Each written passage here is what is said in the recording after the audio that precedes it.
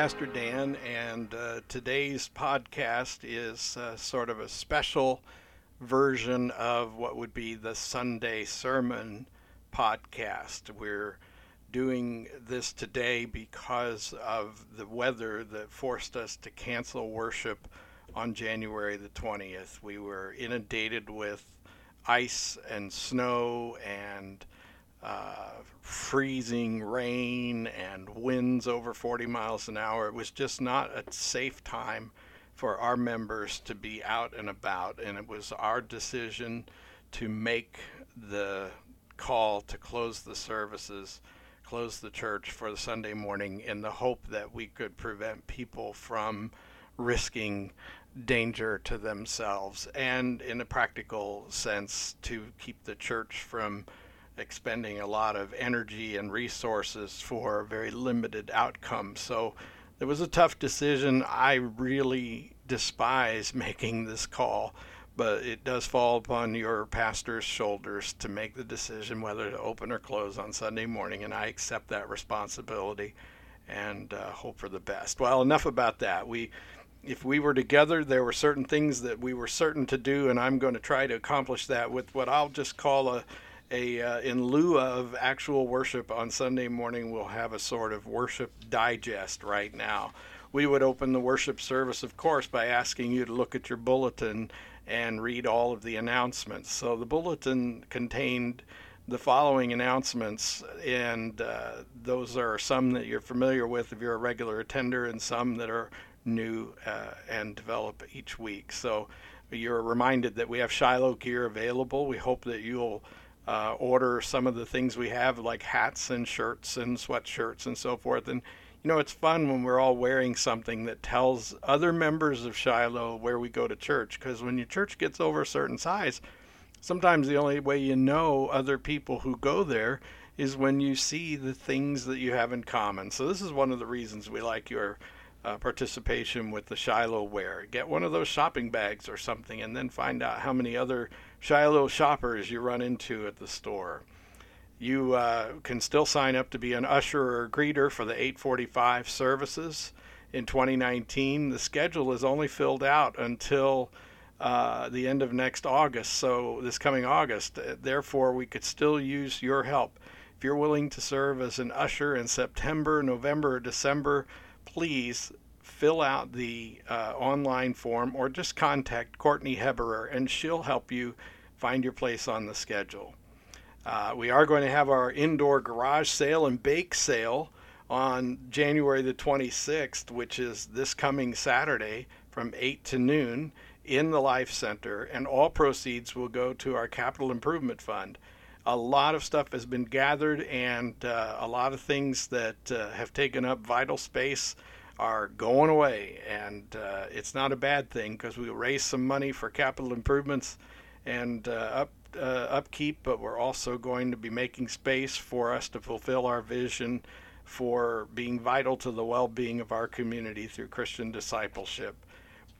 Shiloh Adult Choir practices continue this coming Thursday from 6:15 to 7 p.m. in the choir room, so please plan on joining in and having some laughs.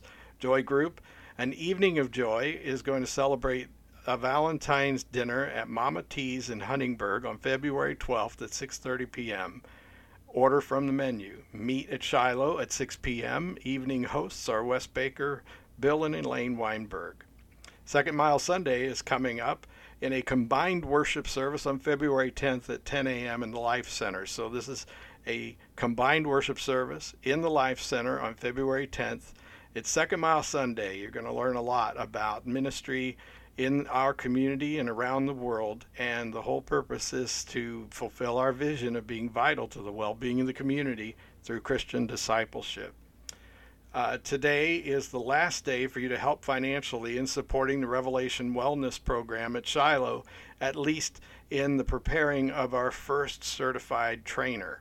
So we're still needing $260 to make this happen. So if you're willing to help with a small donation or to pay off the amount, it would be greatly appreciated as we send Kaylee Newton to become our first certified Revelation Wellness trainer, which is a wonderful ministry you can learn more about by reading up online and checking the links there. If you're not sure where to learn more, just call us at the office or write us an email and we'll send you the information you need. Ladies, remember to register for our upcoming IF gathering here at Shiloh in February. This is a women's conference about discipleship, and it asks the question, if God is real, then what? Register at iflocal.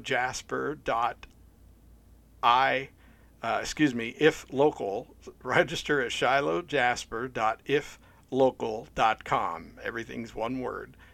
And if you have questions, call Jessica Henning at the church office. Next Sunday is the last day that we're collecting cans of soup for the DuBois County Food Bank. Place cans in the donation boxes in the narthex outside each of the entryways for our worship spaces in the Life Center or the main sanctuary. In the church calendar this week, we have the prayer group that meets with me, Pastor Dan, on Tuesdays at 1 o'clock at the church sanctuary, in my church conference room there by my office. On Wednesday, January 23rd, we have TGIW, 5 o'clock dinner, 5:30 to 6 children's choir in the choir room, and 6 to 7 adult and youth classes around the building. Thursday at 11:45 a.m., lunch Bible study, and at 6:15 to 7, the adult choir practice on Thursday. Saturday is the big garage sale. During the week, this week, we need your help. Contact Ron Flowers if you're able and willing to help with any of the setup and preparations for the garage sale. This is going to be a fun, and it's going to be a hard work event, but something that will pay great dividends in the future as we fulfill our vision to be vital to the well-being of the community through Christian discipleship. So those are the announcements that you might have read if you'd been able to come to church on Sunday. Thank you for listening patiently as we do that. One more special announcement. This just in. Literally, this is a flash news item that I got at the church office this morning right before I came over here to record this for you. Dine with a Doc is a program designed to allow the seniors to get out of their homes, fellowship with their peers, extend their available financial resources, promote enhanced living, and educate them from a preventative standpoint with the goal of ensuring their quality of life and providing them with the resources and information to make an informed choice about their health care. At times, as seniors express an interest, docs other than those that are medical doctors may be presenting. So during the Dine with a Doc program, you get to listen to a doctor speak while eating a meal. After the doctor has spoken, there's an opportunity for the attendees to ask the doctors questions about the lecture or subject he or she is speaking about. After all the questions have been addressed, we will do a drawing or a giveaway for the attendance prize. You are free to leave after that. So, is there a cost? No, there is no cost. Complimentary meal and chance for a door prize. All while you get to listen, ask questions, and spend time with a doctor. When and where is it? It's starting in February. It'll be on the third Thursday of every month at Shiloh United Methodist Church from 11 to 1 p.m. This is February on the third Thursday, then every month on the third Thursday at Shiloh from 11 to 1. And you can sign up and register by sending an email or calling a phone number. And what I'm going to recommend to you is look up www.dinewithadoc.com to learn more. dinewithadoc.com to learn more. Or call us at the church office and we'll fix you right up. There are flyers available at church when you're able to get there. So those are the announcements. Now, here is this week's sermon lesson. Now, I'm not going to try to preach to a microphone. I'm not very good at that. What I'm going to do instead is read the scripture reading with you and then read you my sermon notes and hopefully present them in such a way that you feel as though you've gotten something like you might have gotten on Sunday morning. So here you go. Today's scripture reading, the scripture reading that we would have heard on January 20th, is Mark chapter 1, verses 1 to 11. Mark 1, 1 to 11. And so let's begin with that right now. You know what we should do? Something else we always do on Sunday morning is pray. Let's pray. Almighty God, thank you for this amazing church and the amazing technology that makes it possible for us to have church even when we can't have church in present and real time together as we often do every Sunday morning. Instead, Lord, we are gathered as a virtual church, making up for the opportunity that was missed due to weather. And we ask that you bless us, that you help us to give you glory and praise as we worship together now with the word as it is given by your Holy Spirit through your humble servant. We do this and all things for your glory. Amen. Now it feels like we can start. So let's take a look at that reading, Mark 1, 1 to 11. The beginning of the gospel about Jesus Christ, the Son of God. It is written in Isaiah the prophet, I will send my messenger ahead of you who will prepare your way. A voice of one calling in the desert, prepare the way of the Lord, make straight paths for him. And so John came baptizing in the desert region and preaching a baptism of repentance for the forgiveness of sins. The whole Judean countryside and all the people of Jerusalem went out to see him. Confessing their sins, they were baptized by him in the Jordan River. John wore clothing made of camel's hair, with a leather belt around his waist, and he ate locust and wild honey. And this was his message. After me will come one more powerful than I, the thongs of whose sandals I am not worthy to stoop down and untie. I baptize you with water, but he will baptize you with the Holy Spirit. The word of God for the people of God. Thanks be to God. The Gospel of Mark is considered the earliest of the four and is very likely a transcription of the Apostle Peter's telling of the story of Jesus Christ. Although there is no direct internal evidence of authorship, it was the unanimous testimony of the early church that this gospel was written by John Mark. John, also called Mark, as described in the Acts of the Apostles, chapter 12, verse 12, 25, and chapter 15, verse 37. The most important evidence comes from Papias, who lived in AD 140, who quotes an even earlier source as saying, first, Mark was a close associate of Peter, from whom he received the tradition of the things said and done by the Lord. And two, this tradition did not come to Mark as a finished sequential account of the life of the Lord, but as the preaching of Peter, preaching directed to the needs of the early Christian communities. And three, Mark actually preserved this material. The conclusion drawn from this tradition is that the Gospel of Mark largely consists of the preaching of Peter, arranged and shaped by Mark in order to tell a cohesive story about Jesus. The relationship between Mark and Peter, and then later with Paul and Barnabas, is significant to our task today because Mark heard from one of Jesus' closest friends. And since we are striving to know Jesus better without experiencing him in the flesh, we are driven to the most reliable source of intimate knowledge, his closest friends.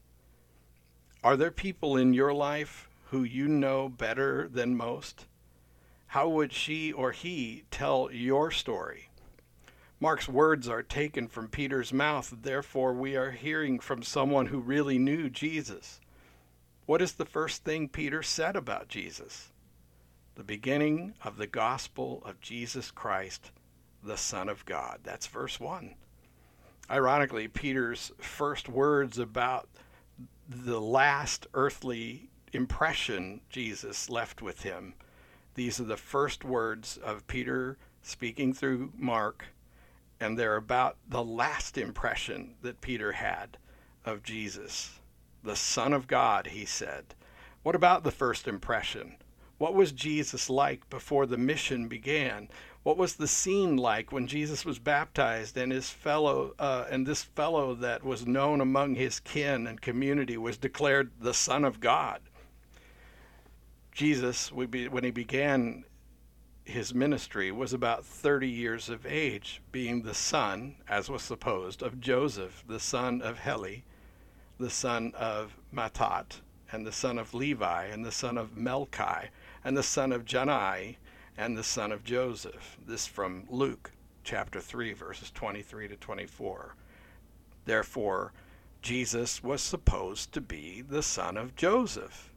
And then at his baptism, he is declared the Son of God.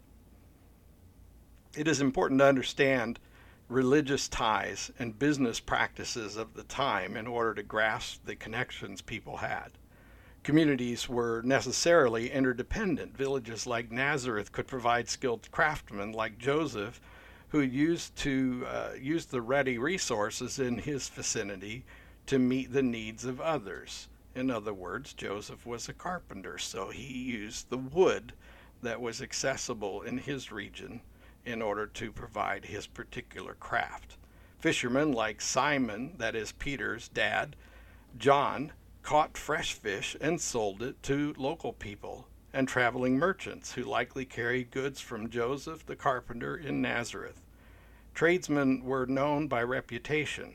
Then, when faithful Jews traveled to Jerusalem to the feast days, they would have encountered each other on the roads. Jews from Nazareth usually traveled through the Jezreel Valley over to the Jordan River near Tiberias. The journey followed water routes that provided for basic needs.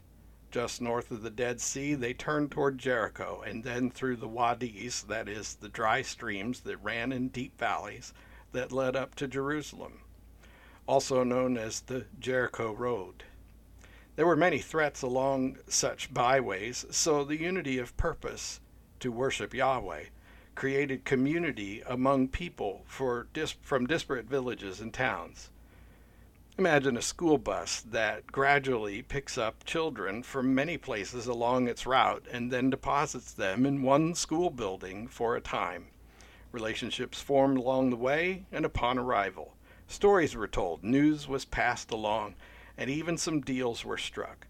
With that in mind, recall the many subtle hints in the Bible that suggest Jesus and his earliest disciples were probably already acquainted and may have been friends for a long time.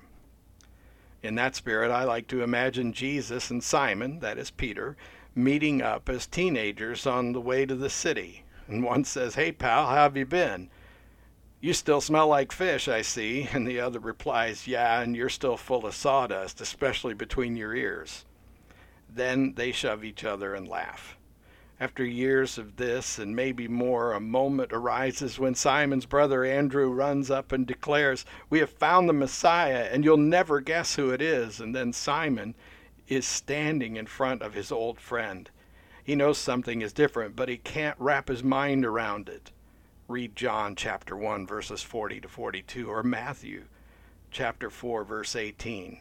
It seems like the rumors could be true. He is always different, you know that, but his mother has often talked about his angels and miraculous birth and the journey to Egypt and Joseph's dreams. But now you have to make a choice.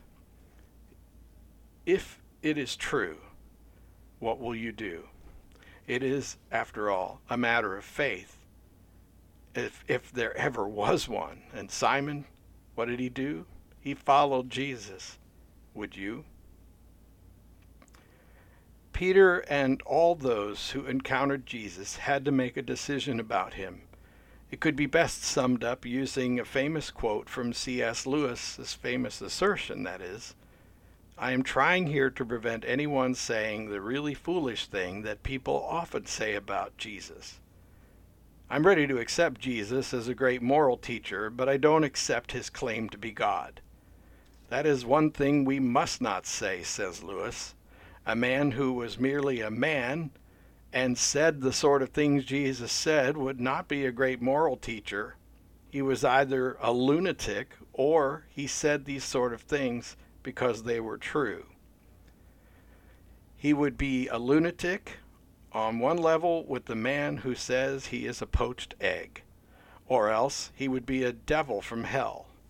You must make a choice. Either this man was and is the Son of God, or else he's a madman or something worse.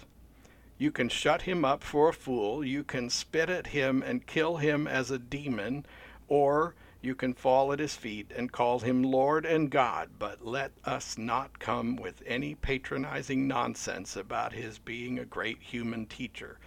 He has not left that open to us. He did not intend to. And this is C.S. Lewis from Mere Christianity. We are still confronted with this question: is Jesus the Son of God? And if so, what does that mean to you?